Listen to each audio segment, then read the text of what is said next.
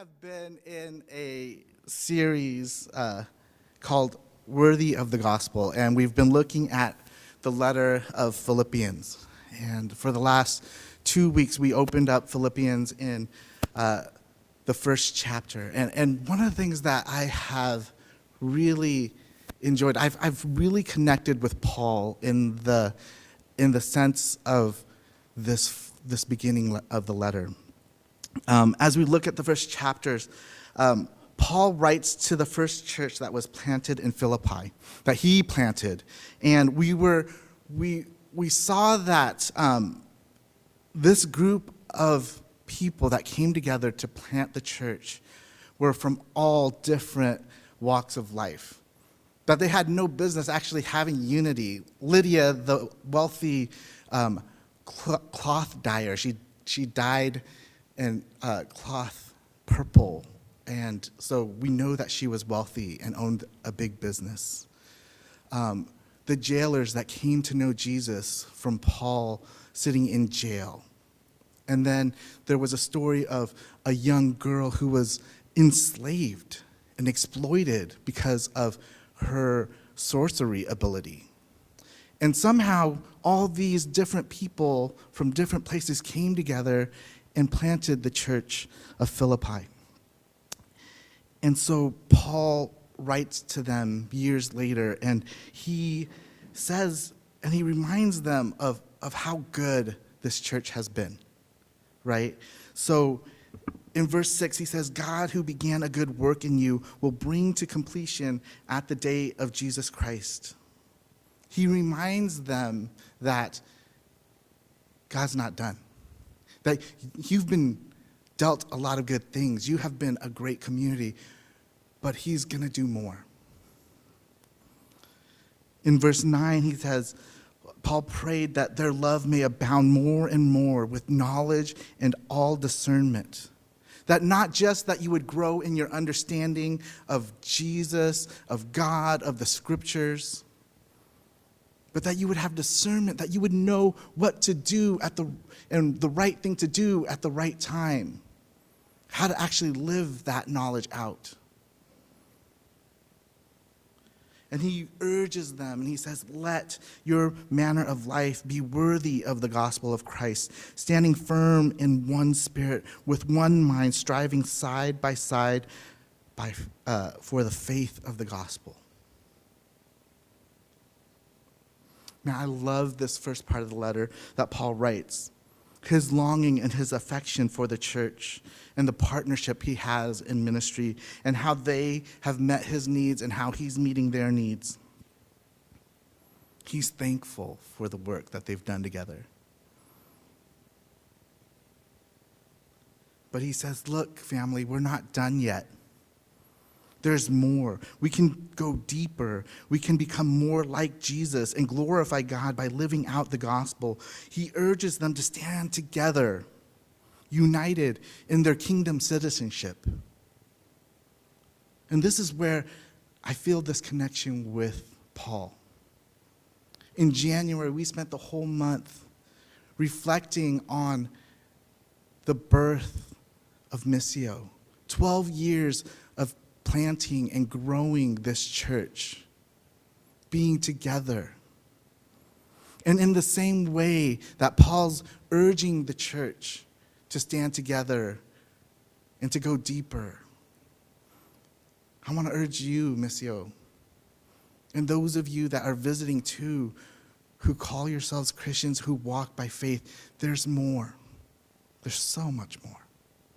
And so Paul, he calls them up to something more, something deeper. And that's where we're going to start in Philippians 2. And remember, this is a letter. Like, we've put chapters and we've put verses so that we can reference points of this letter. But man, he's writing this, and this is the part where he goes into, this is how we're going to do it. Okay? So if you have your Bibles, you can open those up or look up here on the screen. Chapter 2. So if there is any encouragement in Christ, any comfort from love, any participation in the Spirit, any affection and sympathy. Complete my joy by being of the same mind, having the same love, being in full accord and of one mind. Do nothing from selfish ambition or conceit, but in humility count others more significant than yourselves. Let each of you look not only to his own interest, but also the interest of others. Have the mind among yourselves, which is yours in Christ Jesus, who, though he was in the form of God, did not count equality with God a thing to be grasped. But he emptied himself by taking the form of a servant, being born in the likeness of men, and being found in human form, he humbled himself by becoming obedient to the point of death, even death on a cross. Therefore, God has highly exalted him and bestowed on him the name that is above every other name, so that the name of Jesus every knee should bow, in heaven and on earth and under earth, and every tongue confess that Jesus Christ is Lord, to the glory of God the Father. Therefore, my beloved, as you have always obeyed, so now, not only as in my presence, but much more in my absence, work out your salvation with fear and trembling, for it is God who works in you both to will and to work for his good pleasures.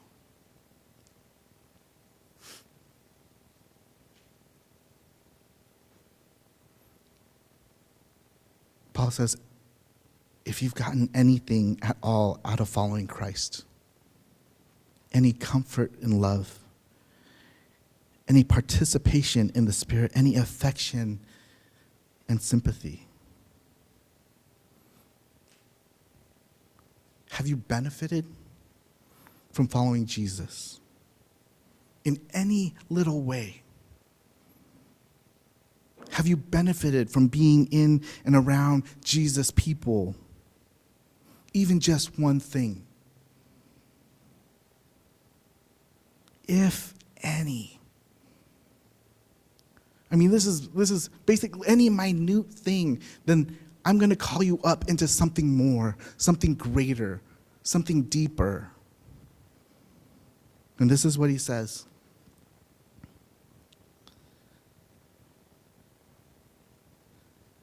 Then complete my joy by being of the same mind. This is verse 2. Being of the same mind, having the same love, being in full accord of one mind. Do nothing from selfish ambition or conceit, but in humility count others more significant than yourselves. Let each of you look not only to his interest, but also to the interest of others. Have his mind among yourselves, which is yours in Christ Jesus. When we read Scripture and we see key words and phrases repeated over and over, you need to slow down and stop and take notice. In this section, he says mind a few times, right? In verse 2, he says the same mind and one mind. In verse 5, he says, have this in mind. The way Paul uses this word mind here is the Greek word phroneo. It's equivalent to this. It's from the within, an inner perspective that shows itself in corresponding outward behavior. It's not just knowledge or intellect or understanding here. Our brain's so much more complex than that. This idea is so difficult to explain because there's no English word for it. It combines this idea of visceral and cognitive aspects of thinking. Visceral meaning that it's related to a deep inward feeling rather than kind of an intellectual thought. It's this gut reaction. When you see it, you just got to do something about it. A gut reaction, you're just going to respond to it. So it's visceral. But it also combines this cognitive thinking, using your brain, using your wherewithal to think through things. So it's both heart and mind. It works together. It's about a pattern of thought, a way of living, an action, almost like second nature. So that's what Paul's talking about when we read through verse 2 and 4 again. Complete my joy by being of the same mind, having the same love, being in full accord and of one mind. Do nothing from selfish ambition or conceit, but in humility count others more significant than ourselves. Let each of you look not only to his own interest, but also to the interest of others. Pretty straightforward, pretty easy, right? We can all do that, right? It's a totally reasonable request. Everybody get on the same page. From here on out, we're going to be like-minded. We're going to have the same type of love for each other. Be in agreement about everything. We won't be selfish anymore or conceited. We'll be humble and think of each other's best interest before ourselves. Easy peasy, right? I love the theologian N.T. Wright. He says, if you read it this way, the verses, the way that we're just kind of reading it, it's almost laughable. It's laughably impossible, actually, to live this way, right? This is what he says. Not only are there big theological differences, smoldering resentments from historical events long ago, and radical variations in styles of worship, there are also personality cults, clashes over leadership style, arguments on issues of moral behavior, cultural politics, and so on. How can we even begin to think that it might be possible to live the way that Paul indicates here? Thinking the same, loving each other completely, regarding everyone else and their opinions as superior than ours? It's laughable that we could think that we could do this. So what is it? This is what he says, and he continues. The answer must be that everyone must be focused on something other than themselves. And that something else is the Sunday school answer, Jesus, right? It's Jesus Christ himself, the King, the Lord, and the good news in which has come to take the world over in his name. Let me read that again.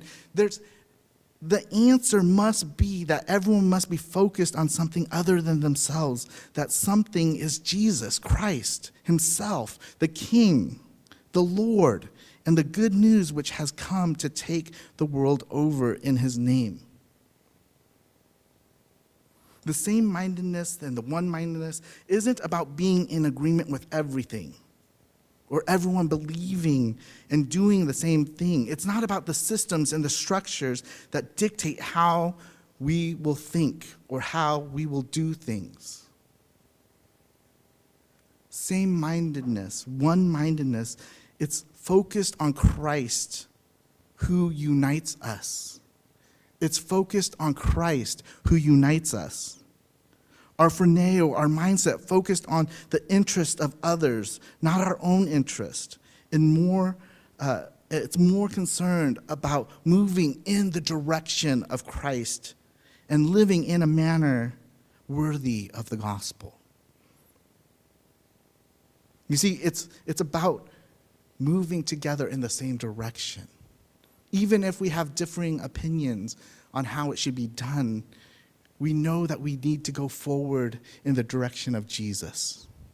It is Christ that unites us. It's Christ that united the church in Philippi with Lydia, with the jailers, with the slave girl, because they were focused on Christ. They were focused on going forward in him.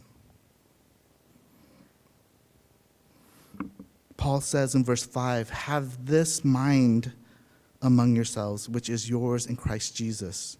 In other words, he says, we need to adopt a new way of thinking about ourselves. And that new way is Jesus, the way that Jesus thought about himself. And this is the way that Jesus thought about himself in verse 6 through 8. Who, though he was in the form of God, did not count equality with God a thing to be grasped, but emptied himself out by taking the form of a servant, being born in the likeness of men, and being found in human form, he humbled himself by becoming obedient to the point of death, and death on the cross. Jesus was the ultimate example of chapter 2, verse 3 and 4, right? He gave up everything, his deity, his godness, his position of power, his position of privilege. Any selfish ambition or conceit, he gave it all up. Not only did he become human, he became a servant. And then in his humility, he counted others more significant than himself. If you read the Gospels, Matthew, Mark, Luke, and John, you see this servant. He came to seek and save the lost. He came to be a servant of all. And then he died on the cross. He wasn't looking after his own interest, but of the interest of others, for you and for me. He gave it all up. He lived out what Paul was talking about in verse 3 and 4. This is our ultimate example. And you might be sitting there saying, yeah, Joel, that's great, but that's Jesus. He's God. But didn't we just hear that he gave up his godness, his deity? He emptied himself out. So Jesus was flesh and blood like you and I. The only way he could do the things that he did on this earth was to submit to God the Father and to be empowered by the Holy Spirit. Jesus would say, I can only do what the Father is doing. He was submitted to God. And he was empowered by the Holy Spirit. Remember when he went down in baptism and he came up and the heavens opened and God said, this is my son who I am well pleased. And then the Holy Spirit in the form of a dove came down and was on him.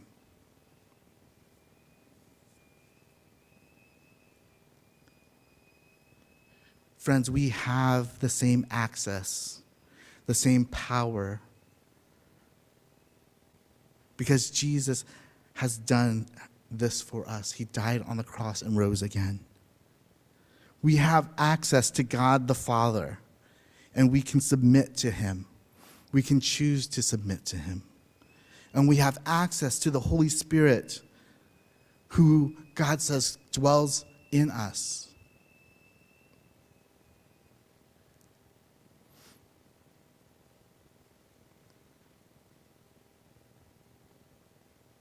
Paul says it this way. In verse 12, therefore, my beloved, as you have always obeyed, so now, not only as in my presence, but much more in my absence, work out your salvation with fear and trembling. For it is God who works in you both to will and to work for his good pleasure.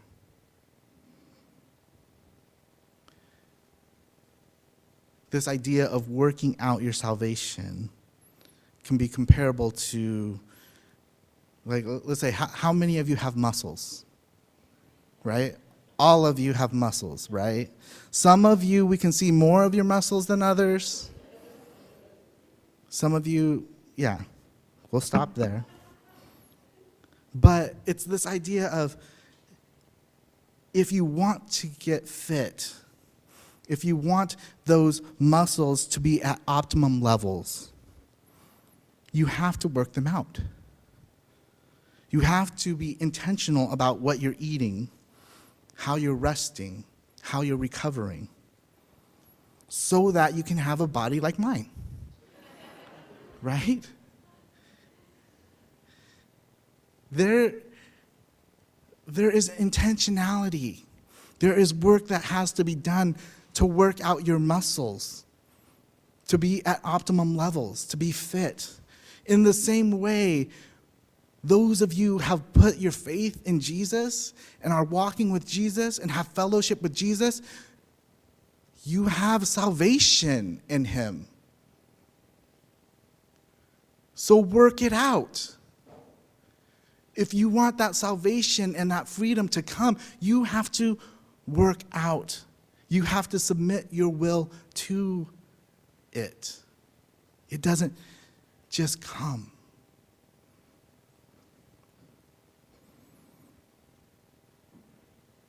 Work out your salvation. Live like you have it. Submit your will to Christ for God's good pleasure.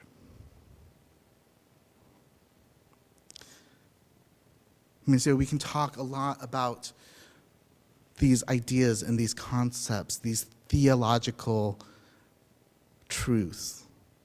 But there comes a moment where we need to start to apply it so that we have phroneo, right? So that it's not just this cognitive idea, but that it becomes visceral and cognitive. We actually have,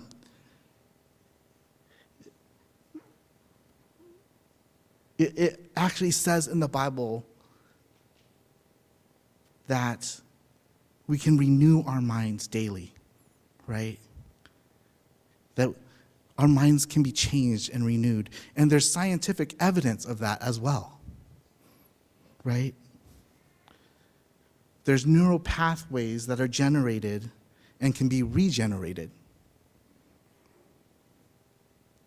So we can rewire our neural pathways of selfishness, conceit, ambition, basically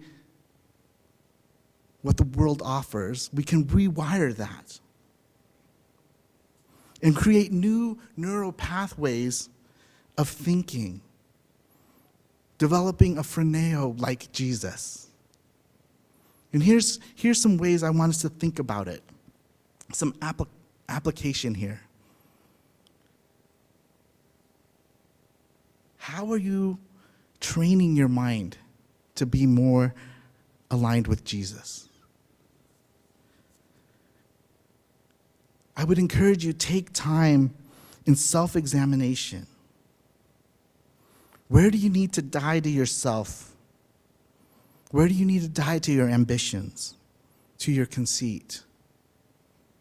How do you align with God? How do you align with Jesus? What do you need to lay down? There's an EHS course coming, starting, I believe, this Wednesday, Emotionally Healthy Spirituality. This is a space that can help guide you through this self-examination process and learning how to do that on a regular, daily basis. To look at the ways that your thinking and the way that you have been raised motivates you, and how to realign with Christ in that. So I'd encourage you to do that. Second thing is, how are you exercising your thinking and acting to align together? Moving them and getting your cognitive and your visceral to start acting together. In what ways are you stepping over people to get to what you want? How will you stop? There's ways that we intentionally or unintentionally step over people or on people to get what we want. And we need to stop.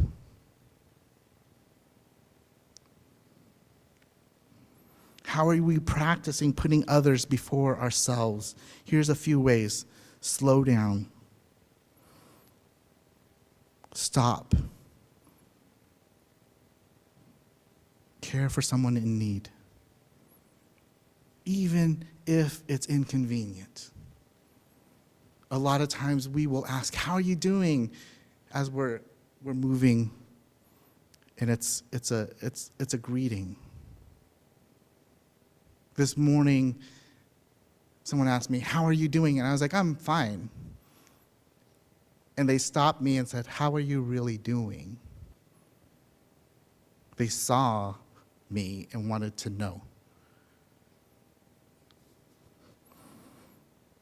That can be inconvenient. Be present. Put down your distractions. Carve out some time. Be intentional in what you talk about. We don't need to continue to talk about the weather because the weather's just bad, okay? We can continue to talk about COVID, but COVID's just going to keep moving and swaying back and forth. Be intentional. Ask, how is your soul? How is your soul? How are you doing? What is going on with you and your life? How are you feeling? Go deeper, go deeper, go deeper.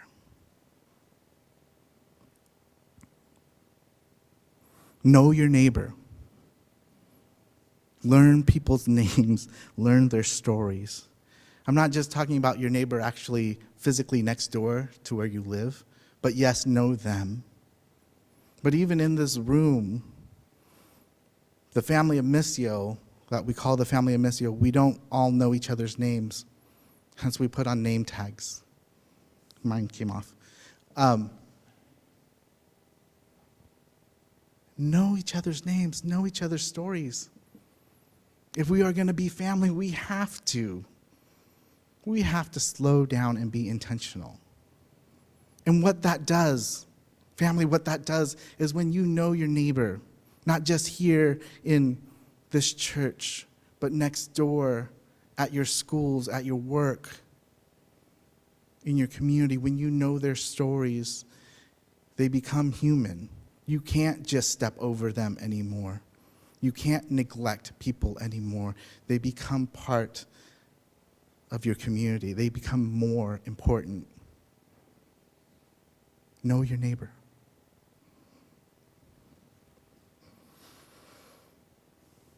All right. What intentional practices can you develop until it becomes visceral and cognitive? Generous giving. Meet the needs of others around you. Meet the needs of people around you. Be generous with your giving financially, with gifts, physically. If you have extra, think about how you can do that generously. If you don't have extra, think about how you can create extra to give. Generous serving, it's the same context. Ask, how can I help? How can I help you in your need? How can I help you, Missio? How can I help at church? How can I help at work? How can I help at school? Wherever you are, the question of how can I help? Serve, just serve. Generous presence. How can I be with you? What will make you feel seen in this moment? This is hard. I can make a meal and give it. I can cut a check and give it. It's the being present, carving out time and saying, I'm going to sit with you in this uncomfortableness. I'm going to sit here in your mourning. I'm going to sit here in your celebration. I'm going to sit here even though you don't know what you need or what you want. I'm going to be present.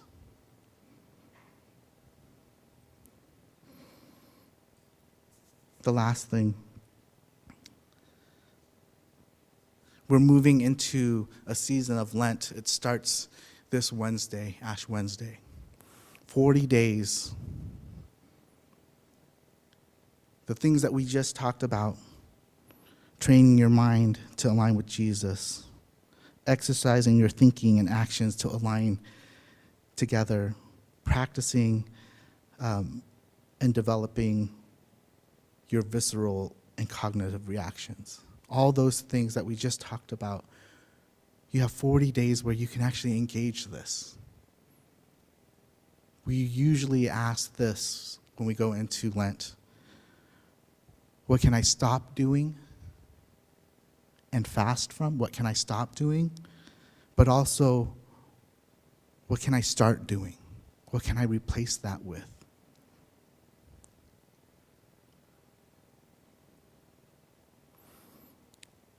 Ultimately, Jesus came in human form in order to reconcile us to God, to bring us back into right relationship with God, the Creator, and us, His created beings.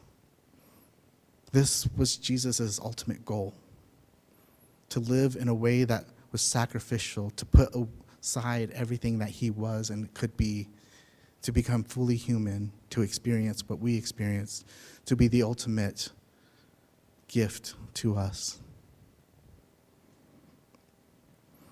And this is what Paul says in verse 9 through 11 of chapter 2. Therefore God has highly exalted him and bestowed on him the name that is above every name, so that the name of Jesus every knee should bow, in heaven and on earth and under earth, and every tongue confess that Jesus Christ is Lord, to the glory of God the Father. This morning, as we remember Jesus, as we look at the way that He thought of Himself and the way that He lived this out, we remember through communion. His body broken for us, His blood shed for us. The ultimate. This is verse 3 and 4. This is who we look to. This is how we think. This is the one mind. What a beautiful picture of self-sacrifice. Dying to the things of the world and putting others before ourselves. Would we have Christ Jesus in mind as we go into this Lent season?